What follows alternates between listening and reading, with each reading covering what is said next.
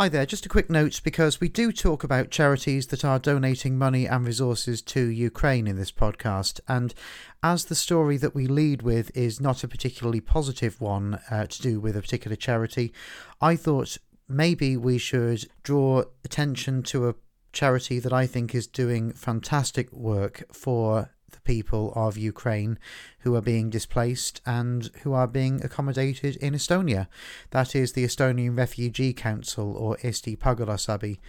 If you go to their website, you will see that they are looking for donations for everything to do with the effort to accommodate Ukrainian refugees in Estonia while the war is taking place.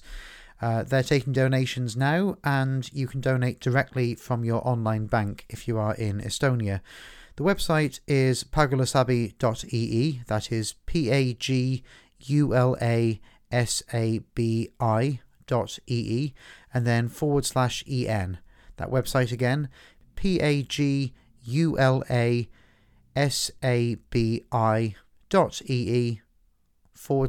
/en for the English website. Or you can just Google Estonian Refugee Council and you'll be taken there that way.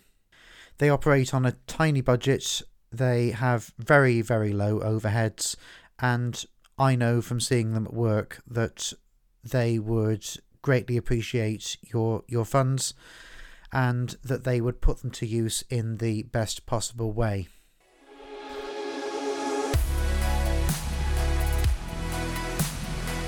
Welcome to Questonia, the podcast that understands it's not never meet your heroes, but never read their open letters.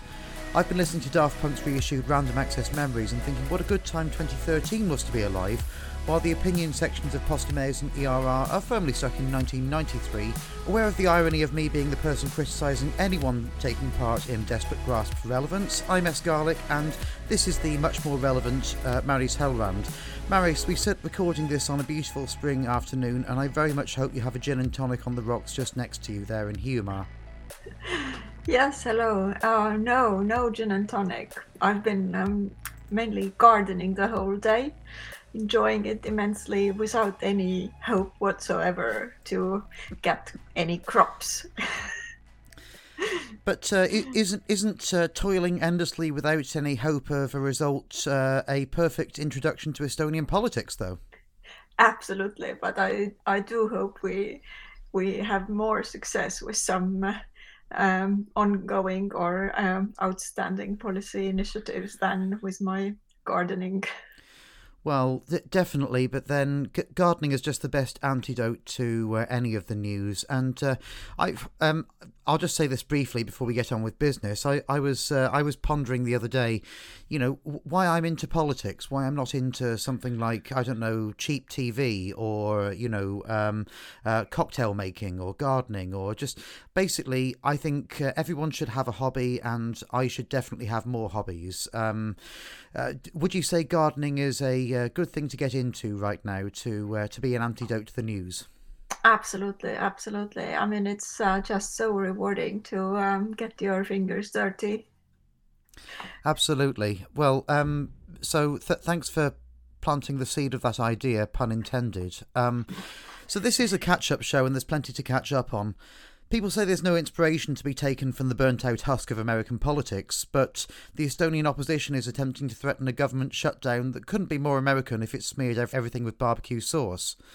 Meanwhile, the great hope of the kinder, gentler new politics, SD200's Johanna Maria Lehtme, is stepping down from the Riigikogu after being embroiled in scandal at her charity Slava Ukraini. And we'll spare a thought for the poor unfortunate Estonian culture correspondent who was forced to go all the way to Brussels to watch Beyoncé. By the way, if you're into culture, listen on this feed to new episodes of Questonia Culture, where I talk to some of the most exciting creative people from Estonia about their work and lives. The first episode featured a prodigiously talented jazz pianist named Britta Vires, who is discussing her new album Juniper, and that's online now, wherever you listen to this. Coming up next, we have a chat with genre-defying singer-songwriter Ingrid Lucas. So, kind of sad news, first of all, but I feel like we have to cover it because, let's face it, if this were a figure on the right, then we would be talking about this being just another sign of the deep-seated corruption. So Johanna Maria Lehtme won the most votes of any candidate for SD200 in the last election, and she's just been forced to resign due to the embroiling scandal over her charity Slava Ukraini MTU and its alleged misappropriation of funds. Now, this is reporting that friend of the pod Holger Ronemar has done for SD Express, and it's excellent reporting. I recommend everyone takes a look at that. But it's been brewing up since mid-April. So, first of all, the charity Slava Ukraini, it's probably one of the things that I think Estonians are most proud of over the past year, just because of the way that it's managed to marshal civic efforts and well, seemingly get equipment to the Ukrainian front line. So what's gone wrong there? Yes, I mean, you are absolutely right. This charity has been sort of a flagship civic engagement for Ukraine, if you like, maybe apart from helping the refugees who have arrived here. All in all, as far as the figures go, Estonian people have donated 6 million euros to Slava Ukraini, which is by far the biggest amount donated. Actually, the next one down the line, as far as I know, is the Ukrainian Culture Center that has received 4 million euros. So that's sort of the size of the money we're talking about. And also to put the record straight, we're not talking about embezzling funds in millions. So still everyone who has researched and investigated this so far from the media side is saying that up until last fall, everything that was donated really did reach Ukraine and the front line, and there was no irregularities there. But somewhere by the end of summer or September, trouble started, and it's really a very, very unfortunate situation. I think I have donated to them because it always felt so straightforward and so easy, because of Johanna Maria Lehtme's personality. The whole operation had such a strong sort of public visibility, and that's why they were kind of all over the place, and that felt like the easiest thing to do. If you were upset about something that was happening in Ukraine, you could just make a quick phone call and donate 50 euros, and that was it. And you didn't really figure, is that the best thing that I should be donating to? So I think a lot of people feel very, very disappointed. Two groups of people, and partly overlapping. The ones who have donated the 6 million euros, many people have donated thousands. Some have maybe sort of remained in tens or dozens of euros. And then also, of course, the more than 5,000 people who voted for her in the election. So all these must feel very, very disappointed at this point. Definitely, and it's worth pointing out for balance that every charity has overheads. The biggest charities have the biggest overheads. You can read articles on Oxfam, for example, and their staff spending. But I think this is a slightly different matter to that. It revolves around the foundation of a Ukrainian company, IC Construction, which, according to Esti Paivalet in April, its only major business was with Slava Ukraini, and its profit last year was €250,000. So you are right, not millions, and we should put this in perspective, but certainly there was enough smoke and mirrors around that to raise questions and to raise the need for scrutiny. Now, since then, Slava Ukraini has changed its board. Lehtme has stood down, and she stood down from her Riigikogu seat. Replaced by Suleksa Ismailova, or also known as Zuzu. So, what can you tell me about Ismailova? Well, she joined the ST200 after having led the Green Party to elections, I guess a couple of times, in both at local elections and Riigikogu, without any success. Yes, I mean, she certainly has her heart in the right place. So she's worried about the environmental issues, and this interest and worry is genuine. I'm not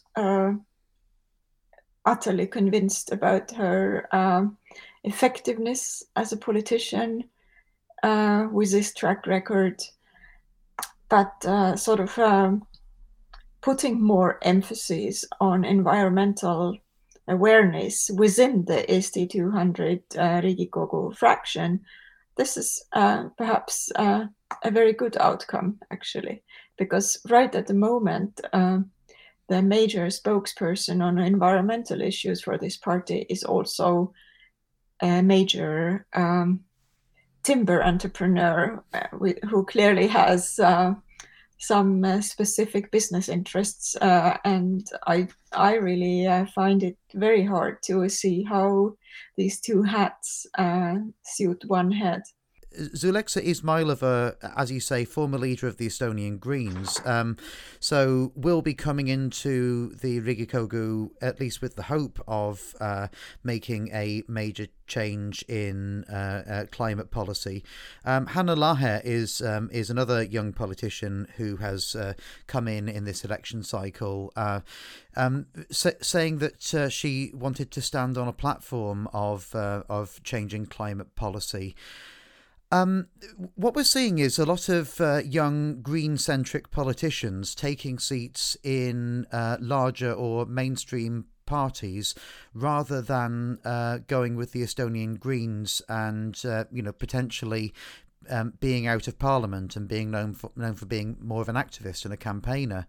The Estonian Greens handed over to Evelyn Seppä's leader recently, who is probably best known for being a member of the Centre Party for many years, and also for the excellent but grossly over budget Kulttuuri Cartel building project, which has now been up there for going on a decade.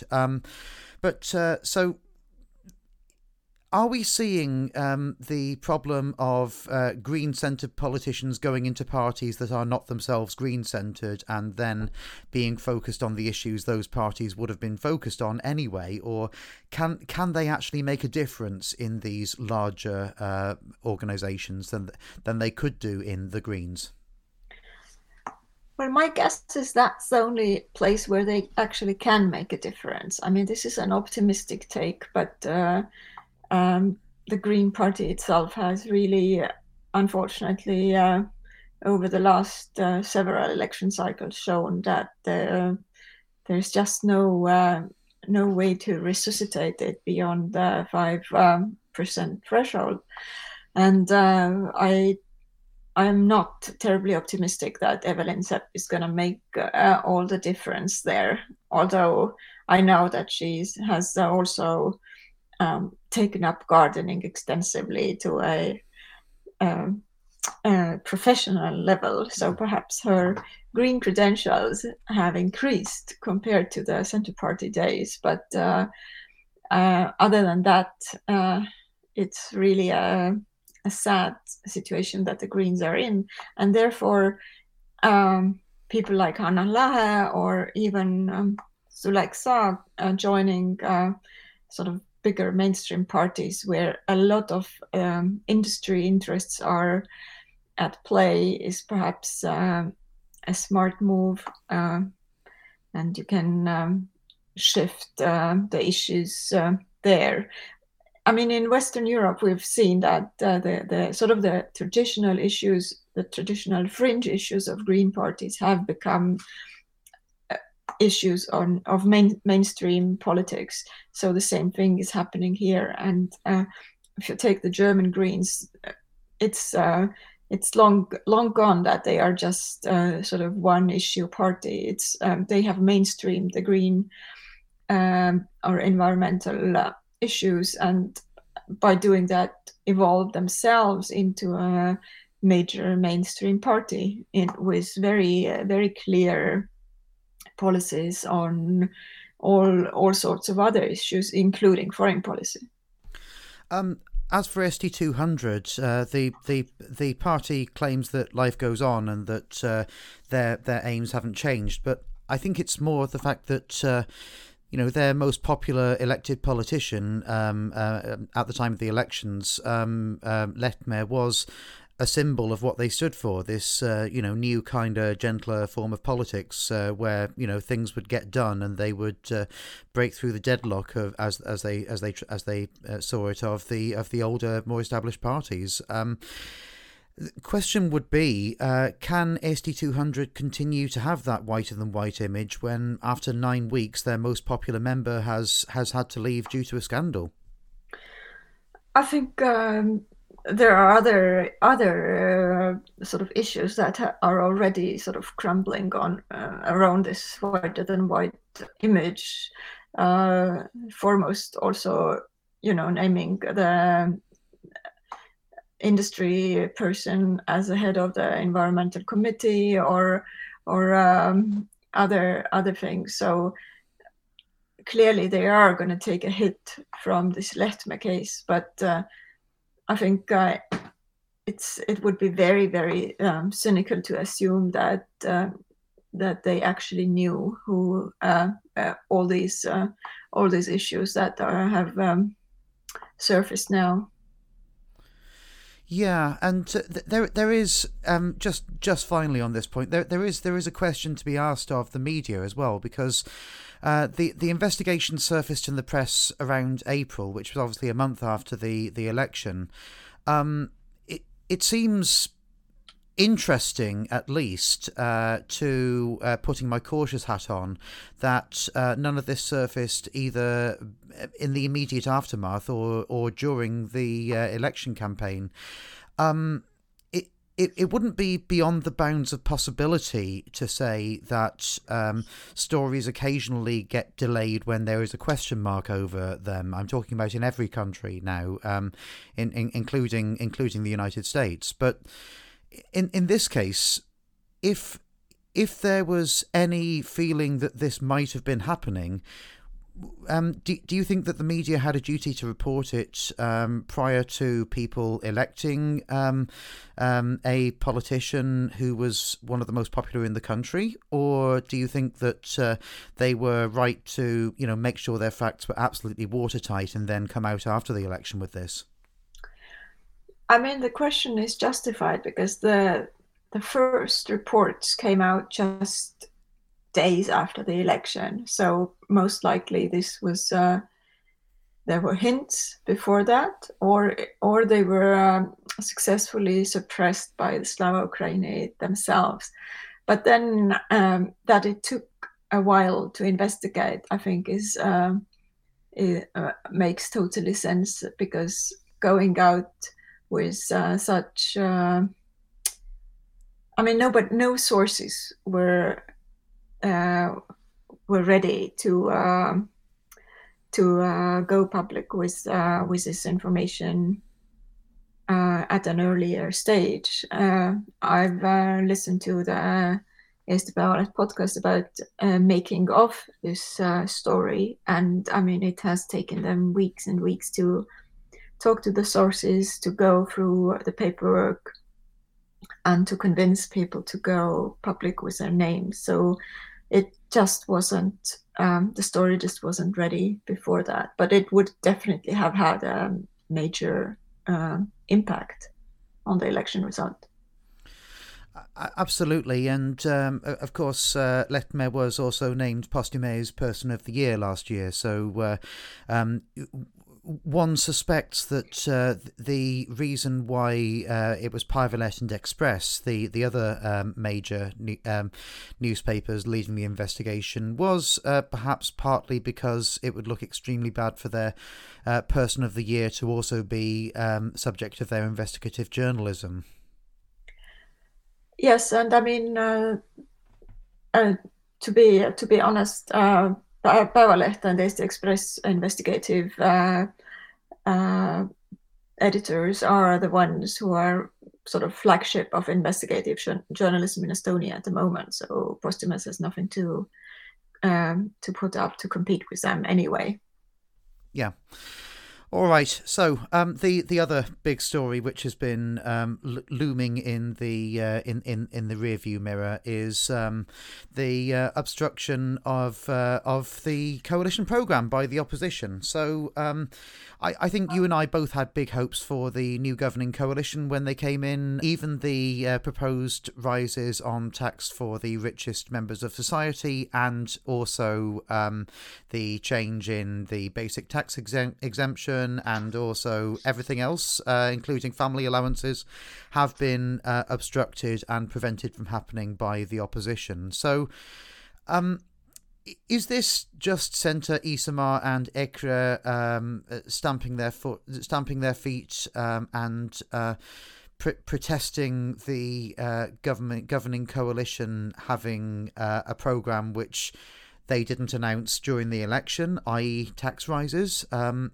Or is there something more sinister and more insidious about this? I mean, all of those three parties know very well that what they have promised before the elections is not necessarily the policy they have pursued once in government after the election. So the track record for all of those stamping their feet right now is very clear on that. So well, I guess for Isammaa and Postimees, Isammaa, sorry, for Isammaa. A nice little Freudian sleep there. For Isammaa and Centre, it's clearly they need to show their flag and fight for policy issues that are important for them. For Isammaa, the family allowances. For Centre, the tax question. So they're putting on a fair fight. For EKRE, it's a different story. I think they have really. I mean, Martin has said very clear that he wants to prevent the government from governing at all costs, and hopes it to lead to early elections. But it doesn't look like it's happening. What we've seen during this obstruction is, of course, it's sort of looking at it from legalistic or legal view. Yes, it's the first time that the opposition has used this type of obstruction. But to be honest, or as we've already seen during the last week, the head of the parliament has sort of gathered his wit and ended it within the possibilities that the law gives. And even though EKRE has again hired Paul Keres, probably based on the successful track record, to sue the parliament's leadership at the state court. As far as I understand, sort of the legal interpretation is having to find a balance between the right of the opposition to obstruct and the right of the government and the parliament to make laws, propose laws, discuss laws, make laws. So the balance is gonna be there, that the government is and the parliament is still able to work. Therefore, I don't think the court case will be successful. But what we've seen is some physical behavior on behalf of the opposition that has not happened before in the Estonian parliament, with Martin Helme banging the furniture with his fist and saying that the furniture is gonna fly. I guess he was trying to take it into smaller pieces before he could lift any of it to throw around. But this is new, and it's not happened in the Estonian parliament, but then there are other examples of obstruction in other parliaments where actually MPs can really also physically obstruct the other side from, for example, entering the speaker's lectern, and that has led to physical conflicts. I mean, there's parliaments like India or Ukraine or Israel where sort of physical struggles of the MPs are not uncommon. It's just that in Estonia, this physical show of your displeasure is something new. And I don't think this fit was any way sort of rationally controlled and planned by him. As you've said, ECRA's aims with this obstruction are slightly different to the other two opposition parties in that they actually, at least claimed to hold the vain hope of perhaps forcing this to an extraordinary election, maybe forcing the coalition down as the Roivas government fell in 2016, for example. But they had said, we're in this for the long haul. We'll continue obstructing for the next year if we need to. Now that looks like not happening, but it looks like not happening because laws are to be passed restricting the amount of time opposition can spend scrutinising parliamentary business. So in a sense, by claiming they're standing up for democracy, however wrongly they might be claiming that, are they not actually forcing through restrictions on the amount of democracy that we have?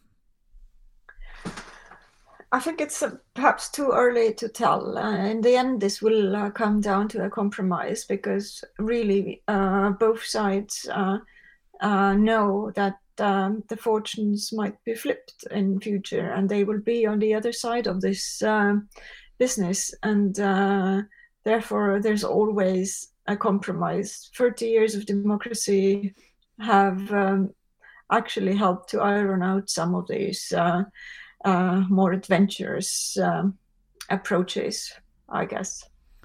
But it seems like almost a mirror of what's happening in America, where the Republicans are threatening to default on the debt ceiling, essentially. Which would lead to government shutdown, which would lead to the US losing its AAA credit rating, etc. So it feels like whenever a Democrat is the president, there's going to be a threat to the debt ceiling, and it feels like here, whenever there is a Liberal coalition or a Liberal Party in charge, there will always be this threat to parliamentary business. Because,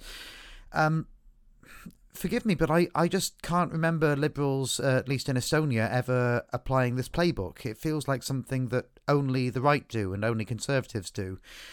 Liberals will, of course, they will bring in tiny amendment bills. They will try and micromanage business, but they always generally end up being sporting and letting things go eventually when it's clear who has the majority, don't they? No, the Liberal side has also used obstruction, but in a different way. It's been, this time they have obstructed the parliament even voting on the agenda and getting to daily business, whereas the previous ones, including the Liberals. The last case was just before the Ekreke government fell, about their planned referendum on the definition of marriage, and that's where the Liberals used the classical obstruction that has been used in Estonian parliament many times, so that they propose thousands of amendments to the law being debated, actually. So that's what they did, and then this also helped to stall this process for a while. But there have been examples and cases from both sides. Yeah. Can President Curry step in? He seems to be reluctant to do that, and I would speculate one of the reasons why he is reluctant is, apart from his inherent carefulness, the fact that he doesn't want to go the same way as President Kaljulaid and end up with the approval of no major party due to him being seen as quote unquote too political. But there is a point at which the president has to at least say something, isn't there? Well, he could say something, but he can't really do much. So therefore, saying something is like when saying something is his only weapon, then it's not wise to use it too much and too often. And to be honest, I think it's a wise approach for him to say Parliament needs to resolve its problems by itself, because it's the different strands of power. It's the parliament, it's the president, it's the prime minister or the government, and it's the judiciary, and they should not really interfere into each other's spheres. And I think he's like feeling both the inability to, or the legal obstacles to interfering too much, and also sort of the political risks of doing it. The frustration I have, though, is that it feels like the Estonian political judicial process is built around the idea of all parties working effectively for the republic. Is built around essentially the idea of people getting along and being good sports, which I don't know, might have been the case before I arrived, might have been the case in the 90s, but it feels like since ECRA came along, and since Isamaa were weaponized by ECRA and became more of a ultra conservative party, we have the Overton window has moved to the right, and we now have effectively activist investors in the boardroom in the form of ECRA. We have wreckers. We have people who don't necessarily care about the democratic process. They just want power. And this feels like a new thing for Estonian politics. You can maybe comment in a minute on how new it really is. But it feels like when Ulla Madise, the Chancellor of Justice, says in her latest long interview on ERR, quite correctly, that the parties have to sort this out for themselves, that there shouldn't be any judicial intervention, but also says there is no constitutional crisis. It frustrates me, because if this isn't a constitutional crisis, the constitutionally elected groups being unable to put through their business, then I just don't know whether she would say the same thing if the boot was on the other foot. I feel that Ulla Madise has shown the ability and willingness to intervene on other things that you wouldn't say would be worthy of judicial intervention, such as a mask mandate during the COVID lockdown, for example. She has shown willingness to intervene then, and yet now it's kind of, no, not my thing. You're elected. You get on with it. It feels like everyone is operating by the 90s playbook here. That's the frustrating thing for me. Yes, I mean, there have been some critical voices who, apart from the government parties as well, who have pointed out that this resembles a constitutional crisis, because there are the examples of Germany from the Weimar Republic era, where obstruction actually effectively led to Hitler's rise to power and or disabling the parliament. So the track record is there that via democratic means it's possible to get rid of democracy. Yes, I mean, in a way, you are right. This is a new situation with ECRA being in the parliament to such with such a power, because really for everyone else, still the shared understanding is that Estonia as a state is based on the democratic rule of law, and in spite of all sort of different ideas on policies, this has not been shaken. Whereas now it's not really completely clear, but the whole democratic world is facing these issues that we really need to get to the bottom of whether our democracies and the processes are resilient enough. And the thing is, you know, as much as Estonia is at the top table now in the EU and NATO and sometimes the UN, it is also a young democracy, and it's unlike, for example, France and the Front National. It's and you know, all of the many strikes which always seem to eventually be overcome in France. You know, Estonia's not been tested in this way, at least not in the sort of post-independence era, has it? Not that I recall, no. But I mean, what can we do? Carry on and keep going. Just one last thing to cover.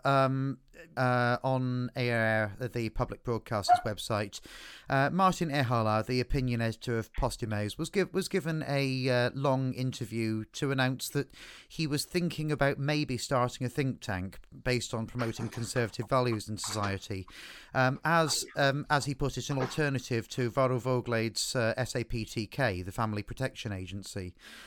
Which, according to Ehala, focuses on a much narrower set of principles. So my first question on this would be, why is ERR the public broadcaster? You know, having not given time to, for example, climate activist Gertu Birgit Anton to talk about renewable energy or oil shale, why are they giving time to someone thinking about maybe starting a right-wing think tank? It feels like... It feels like mates helping mates here, and that doesn't feel like the purpose of public news. But why are they doing it? Oh, well, Estonia seems to be in utter need for another right-wing think tank. There's lots of thinking that needs to be done in this direction. I'm sorry, being very sarcastic here. And as a matter of ERR, giving a platform for someone who happens to be the opinion editor of the biggest daily paper. I'm not sure. I really can't explain that. And it's maybe also difficult to explain why these things keep happening. Well, this is such a philosophical question. I don't know. But as for the platform for more progressive voices, I guess to say anything sort of with a high degree of certainty here, we should really know if there have been many pieces rejected on this edge, or is it just that people who have more progressive views tend to not even go to this platform tend to not even consider this somewhere where they could publish things, which is also a problem because it's a platform financed by the public money, and everyone and every opinion should have access to that, not just one side. As well as the current situation that we find ourselves in, with Anvar Samost in charge of the news at ERR, it now looks like ERR's board may have a new addition, because after each election, all of the political parties are mandated to request that one of their members join the board. ECRA have chosen current Riigikogu member and famed lawyer and family campaigner Varro Vooglaid to be their representative.